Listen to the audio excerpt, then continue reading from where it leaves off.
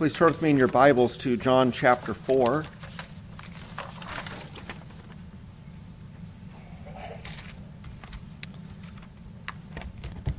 Our text this morning, or this evening, is verses 1 through 30. I think the bulletin says 1 through 26, but let's add it on there through verse 30.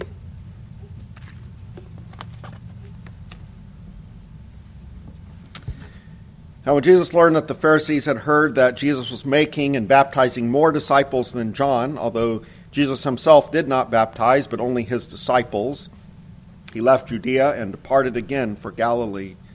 And he had to pass through Samaria. So he came to a town of Samaria called Sychar, near the field that Jacob had given to his son Joseph. Jacob's well was there. So Jesus, wearied as he was from his journey, was sitting beside the well. It was about the 6th hour. A woman from Samaria came to draw water. Jesus said to her, "Give me a drink," for his disciples had gone away into the city to buy food. The Samaritan woman said to him, "How is it that you, a Jew, ask for a drink from me, a woman of Samaria? For Jews have no dealings with Samaritans." Jesus answered her, "If you knew the gift of God and who it is that is saying to you, 'Give me a drink,' you would have asked him, and he would have given you living water." The woman said to him, "Sir, you have nothing to draw water with, and the well is deep. Where do you get that living water? Are you greater than our father Jacob?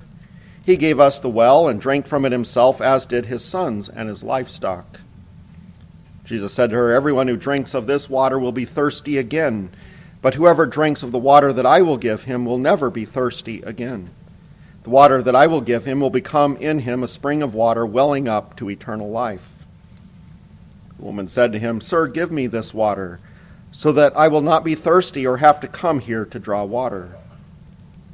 Jesus said to her, "Go call your husband and come here." The woman answered him, "I have no husband."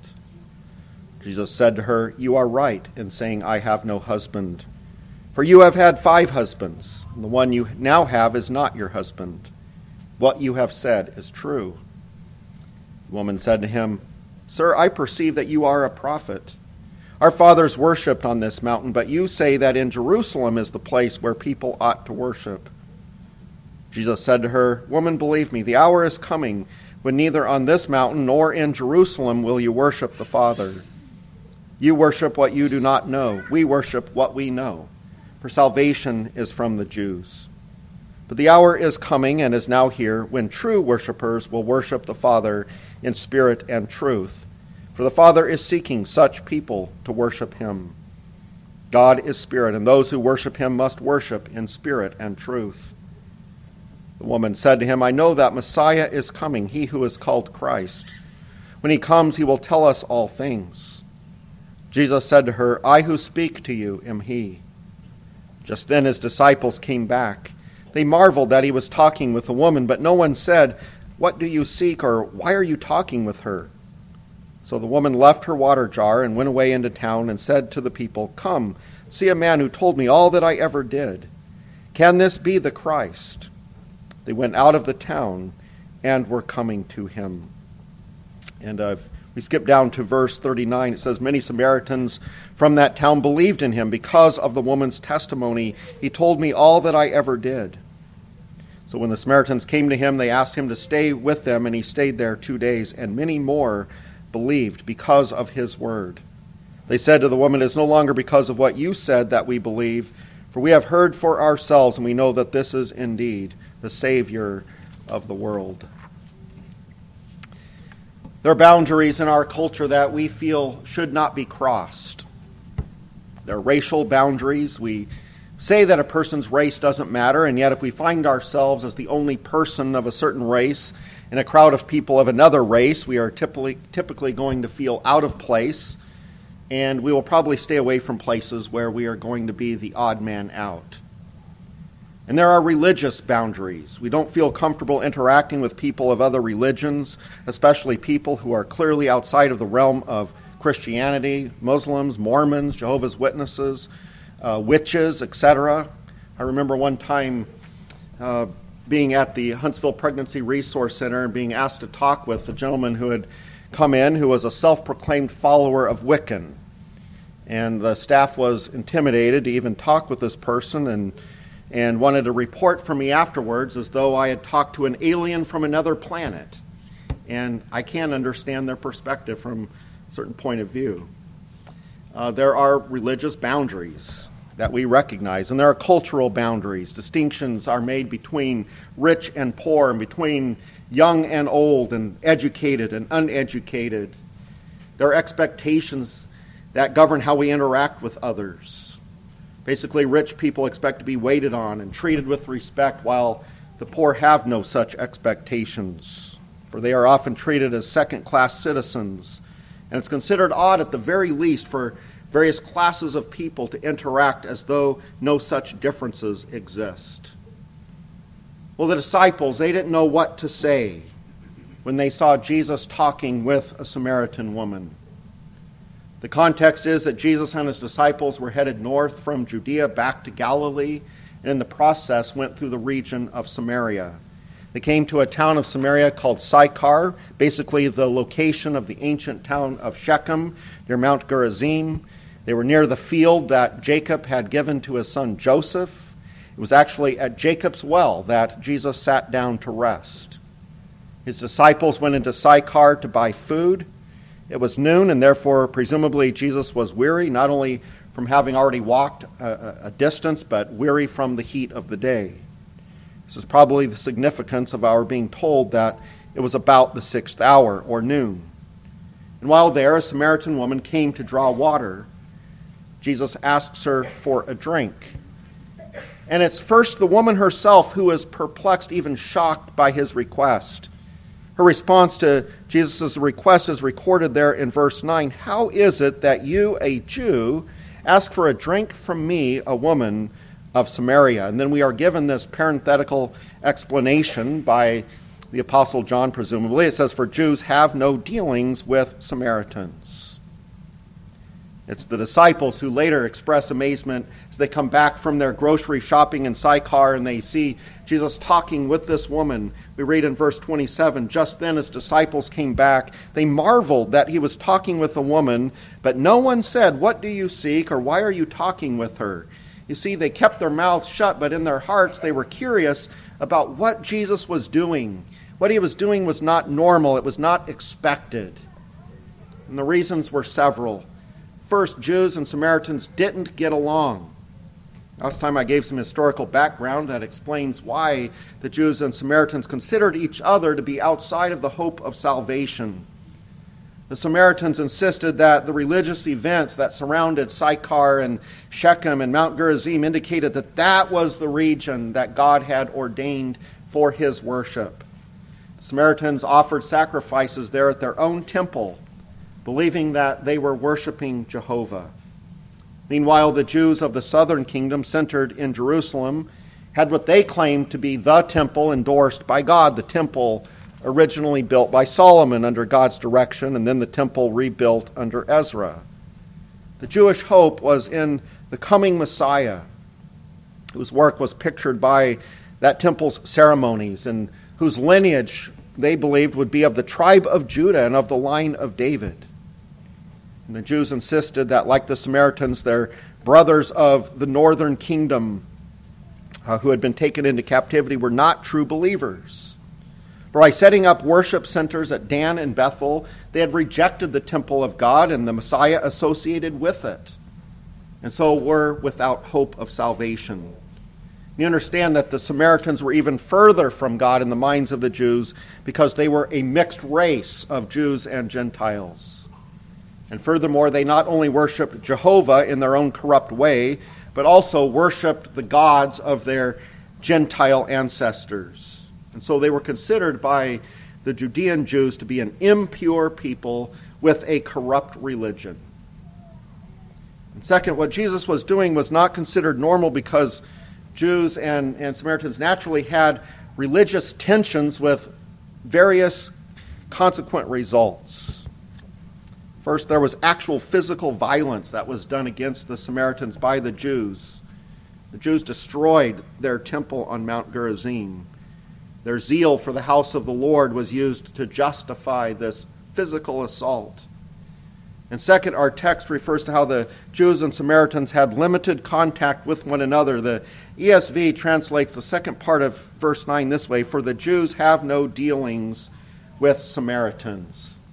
Now, a study of the Greek indicates really a different translation is in order, and this is also confirmed from what we know of the history of that day. For you see, it wasn't that the Jews had absolutely no dealings with Samaritans. We know that that's not the case, even from this very chapter where the disciples go into Sychar. It's a city, it's a Samaritan city. They go there to buy food.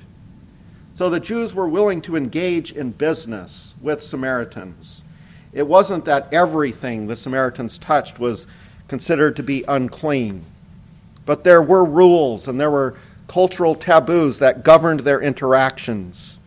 I would say that the best way to translate verse 9b would be to say something like this: "For Jews do not associate with Samaritans," or Jews do not use, actually this would maybe is surprising to you, but I think this would be a legitimate translation as well: "Jews do not use water vessels together with Samaritans." That's taking in the context. Per the Greek word often means to use something together with someone else.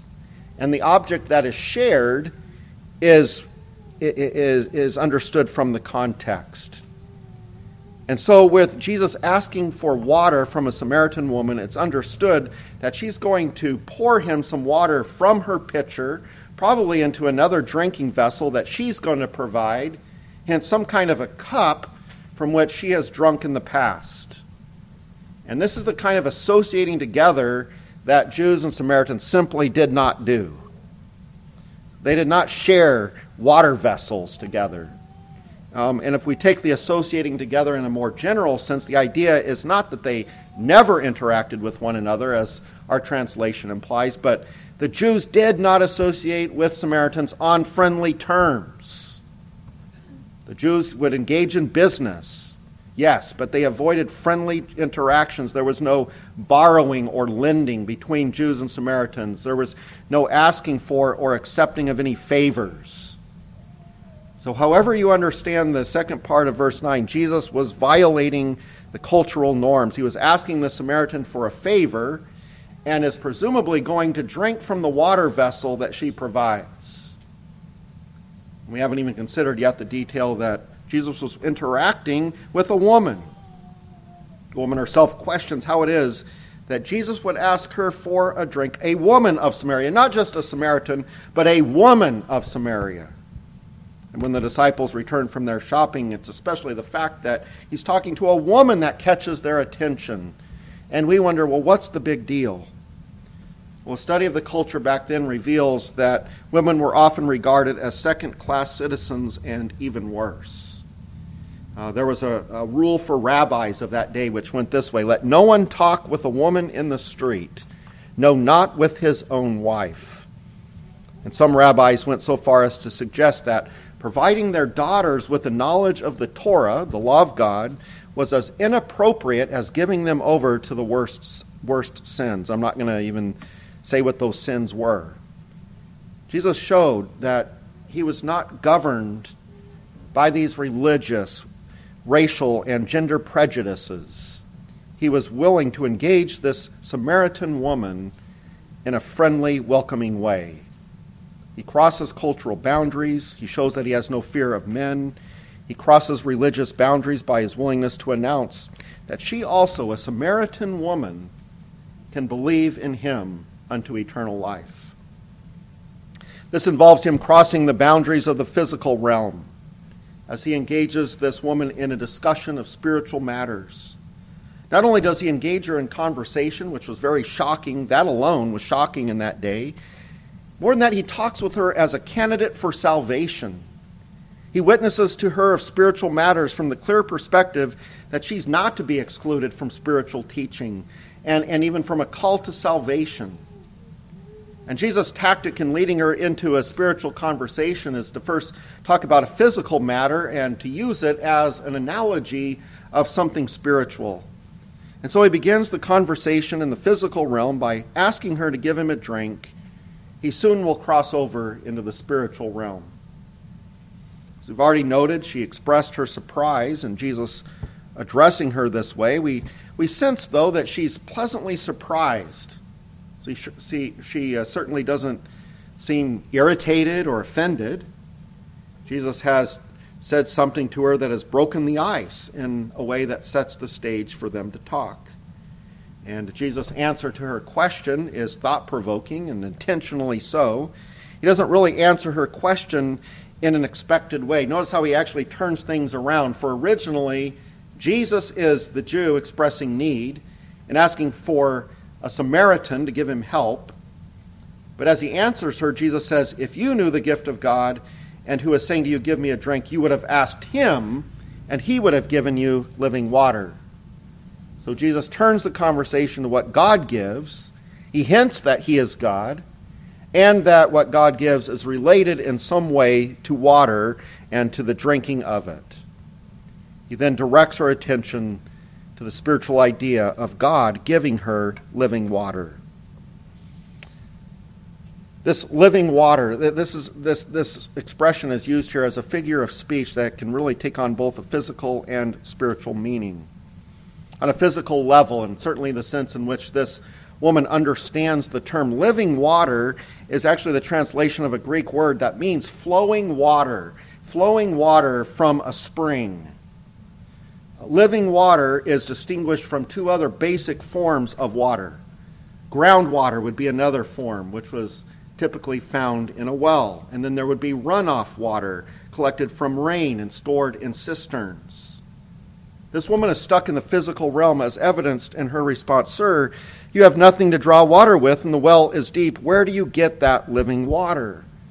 Are you greater than our father Jacob? He gave us the well and drank from it himself, as did his sons and livestock. And we understand what she's saying when we understand the uniqueness of Jacob's well.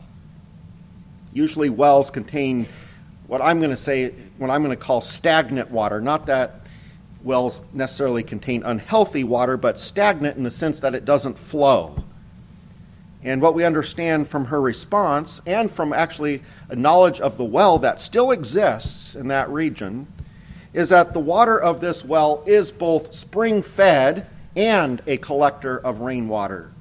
So the upper part of the well is lined, is essentially a cistern that collects rainwater, but the bottom of the well, somewhere around 75 to 100 feet down, there's water that flows in from a spring. And so this sheds light on what the woman is thinking. She's envisioning Jesus lowering some kind of bucket or vessel 100 feet down to the very bottom of this well where there is living water. And of course, she noticed that he has nothing to draw with, and she points out that the well is deep. It's 100 feet down there to where this living water flows out. But then, why is it so important to get that living water anyway, she explains. The water in the upper reaches of the well is what presumably Jacob and his family and their livestock drank, and it was good enough for them. And so the woman is not convinced that this living water is that important.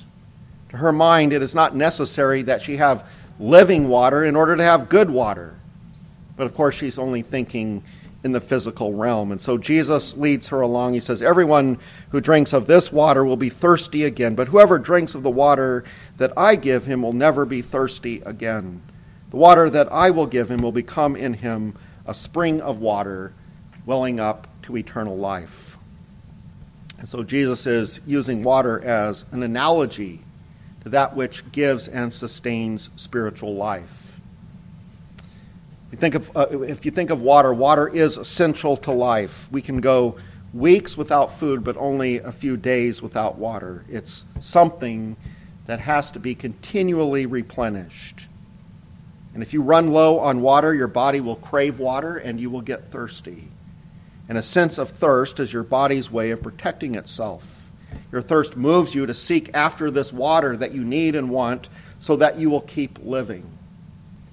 And both hunger and thirst for physical food and water are used in Scripture as pictures of spiritual longing. The sons of Korah testify in Psalm 42, verses 1 and 2, as a deer pants for flowing streams, so my soul pants for you, O God. My soul thirsts for God, for the living God. When shall I come and appear before God? Psalm 63:1, O God, you are my God. Earnestly I seek you. My soul thirsts for you. My flesh faints for you as in a dry and weary land where there is no water. This longing of spiritual thirst is to be in fellowship with God. It's to know his love and ultimately to be in his presence without any threat of judgment. And this spiritual longing is at times misdirected due to a lack of spiritual understanding of self. People don't understand their thirst. For everyone thirsts for joy and fulfillment. They want peace. But they don't understand that it is only God who can quench their thirst. And so they look to other things, earthly things, to quench their spiritual thirst.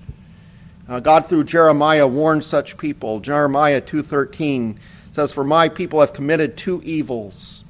They have forsaken me, the fountain of living waters, and hewed out cisterns for themselves, broken cisterns that can hold no water.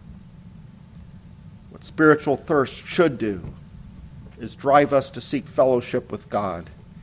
But how do we have fellowship with him? Well, what we need is righteousness. We need the forgiveness of our sins.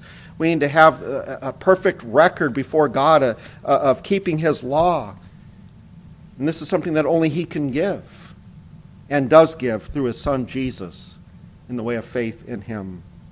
We're told in Matthew 5:6, Blessed are those who hunger and thirst for righteousness, for they will be satisfied. So then what does hungering and thirsting for righteousness look like? Well, it means going to Jesus in faith, receiving him as your Savior from sin, looking to him alone to give you the righteousness that is the key to having eternal life, which is exactly why Jesus connects faith with the quenching of spiritual thirst. He will say in just a few chapters in John 6:35, Whoever believes in me shall never thirst. In John 7, verses 37b through 39a, it says, Jesus stood up and cried out, If anyone thirsts, let him come to me and drink. Whoever believes in me, as the scripture has said, out of his heart will flow rivers of living water. Now this he said about the Spirit, whom those who believed in him were to receive. And you're probably familiar with the words of Isaiah 55:1, where we have this call of the gospel in terms of thirst and faith, where we are told, Come, everyone who thirsts, come to the waters. And then verse 3, Incline your ear and come to me. So the living water that Jesus was offering is the grace and mercy and peace that belong to salvation from sin that he offers.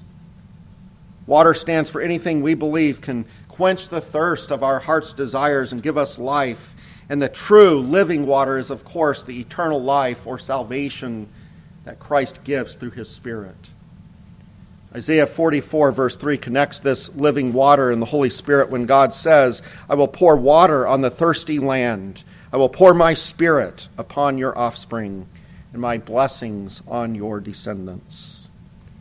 Notice how Jesus and Jacob are both givers of water. But the water that comes from Jacob's well was water that you had to keep drinking over and over again. Jacob's water pertains to physical life only. The living water that Jesus offers is geared to quenching one's thirst for all eternity. Because it comes to us as the life of the indwelling Holy Spirit, this water remains in our souls as an ongoing source of spiritual refreshment and satisfaction.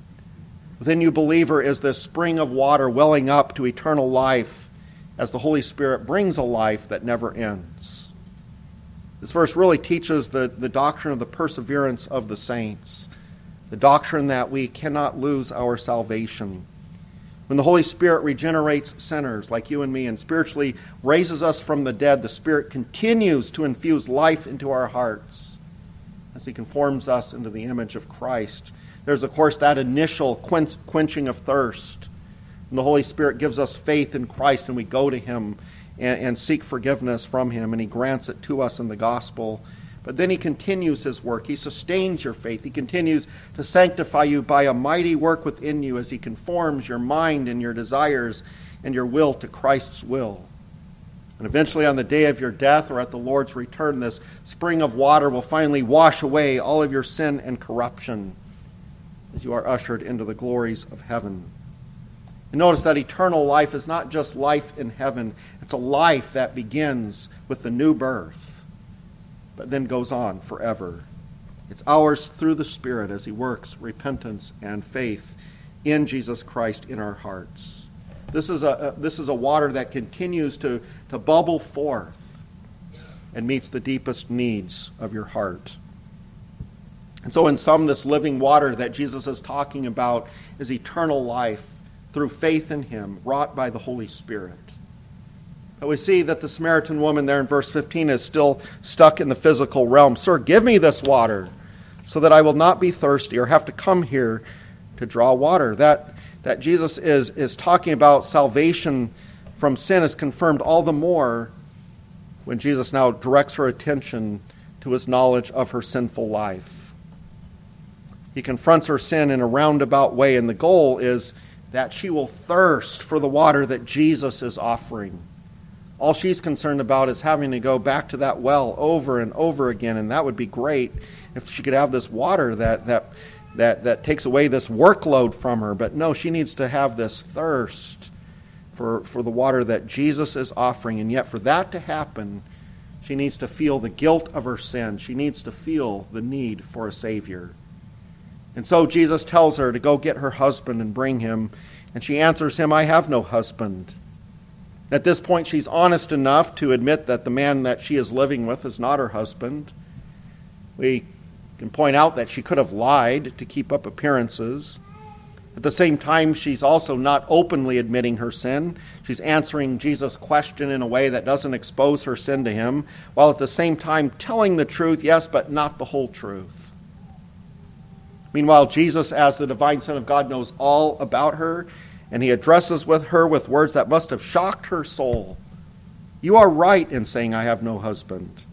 For you have had 5 husbands, and the one that you now have is not your husband. What you have said is true.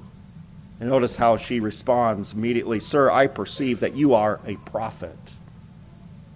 And by telling him that she perceives he is a prophet, she's admitting that what he has said is true. And she's beginning to understand that he must be from God to know what only God could know. It's worth meditating on the significance of what she goes on to say after admitting he's a prophet. She turns to the subject of the age-old question between the Jews and Samaritans over where true worship is to be offered. She says, our fathers worshipped on this mountain, but you say that in Jerusalem is the place where people ought to worship.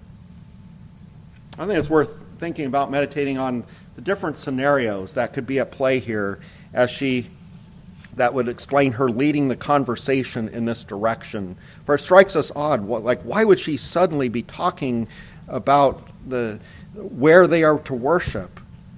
Well, first, she could be evading the issue of her sin.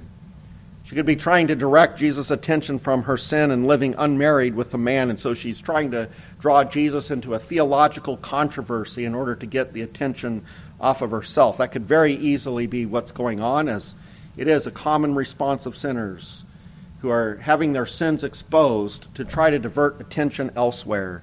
It's part of our sinfulness that we want to deny our sin. We want to cover up our sin. We want to direct attention away from our sin. Another possibility is that she genuinely wants to hear this prophet's answer to this age-old controversy between their peoples. She's confident that he's a real prophet and as such has the truth, and she wants to find out the answer once and for all. And it's amazing that she would be willing to let a Jew decide this question, but since she is convinced he is a real prophet, she expects him to tell the truth at all costs. But this would indicate, too, that she's really not thinking spiritually about herself and her own needs quite yet. It may be that she has an agenda to protect her religion as her source of peace for the future. She wants to hold on to her Samaritan religion to calm her sense of guilt. She's convinced that this prophet who supernaturally knows her is going to know the truth. She probably thinks she's right about where God is to be worshipped, that he's to be worshipped on Mount Gerizim, as the Samaritans claim, and she thinks that he's going to confirm her faith. And if this true prophet will admit the legitimacy of Samaritan worship, then she can rest in her religion to give her favor with God. Another possibility is that she is sensing she needs more than what her current religiousness has given her, and she's genuinely wanting to know what she should do. Knowing Jesus is a prophet, she's willing to follow his guidance, and if he says that she needs to go to Jerusalem, she will do it. If he confirms her Samaritan religion, all the better. She's not ready to put her faith in him, but at least willing to put her faith in his advice. Perhaps she's questioning his motives. She has sensed goodwill on his part toward her. He has offered her water unto eternal life. He has indicated he is a prophet by his supernatural knowledge, but he is a Jew. Is he really going to help her? Does he have any light and hope for a Samaritan? Has he forgotten what Jews believe about the Samaritan religion and the people who follow it? What about the fact that Jews do not think Samaritans can be saved? Jesus answers her question in a way designed to turn her faith away from external religion and concern with ceremonies at a temple, and to turn her faith toward him. The heart of his instruction to her is that God is spirit. Because God is invisible to our human eyes, he is not to be worshipped with images. Indeed, we have to be careful that any earthly thing that is associated with his worship be something that he has approved as part of his worship, and that even then we don't make those earthly things what we worship. And so, yes, God did ordain the temple and those earthly ceremonies for his worship, but worship was never meant to be hampered by or focused on the physical. The earthly temple was meant to inspire worship of the heart toward an invisible God. And so Jesus states the matter this way: we are to worship the Father in spirit. And worship is also to be in truth, which means that it is to be exactly in line with what the true God wants. Worship as he has prescribed, and thus worship that is in line with what he has revealed in his word about himself. Ultimately, the truth of God is revealed through Jesus, the Word. Right? That's how John starts out his gospel, with the understanding that Jesus is the revelation of God, which would mean there's no true worship of God that leaves out Jesus. In the Old Testament, there was no true worship of God without a knowledge of God's plan of salvation in the coming Messiah. God's worship has always been centered in the atonement that he makes for our sins by his grace through the Messiah that he will provide for us.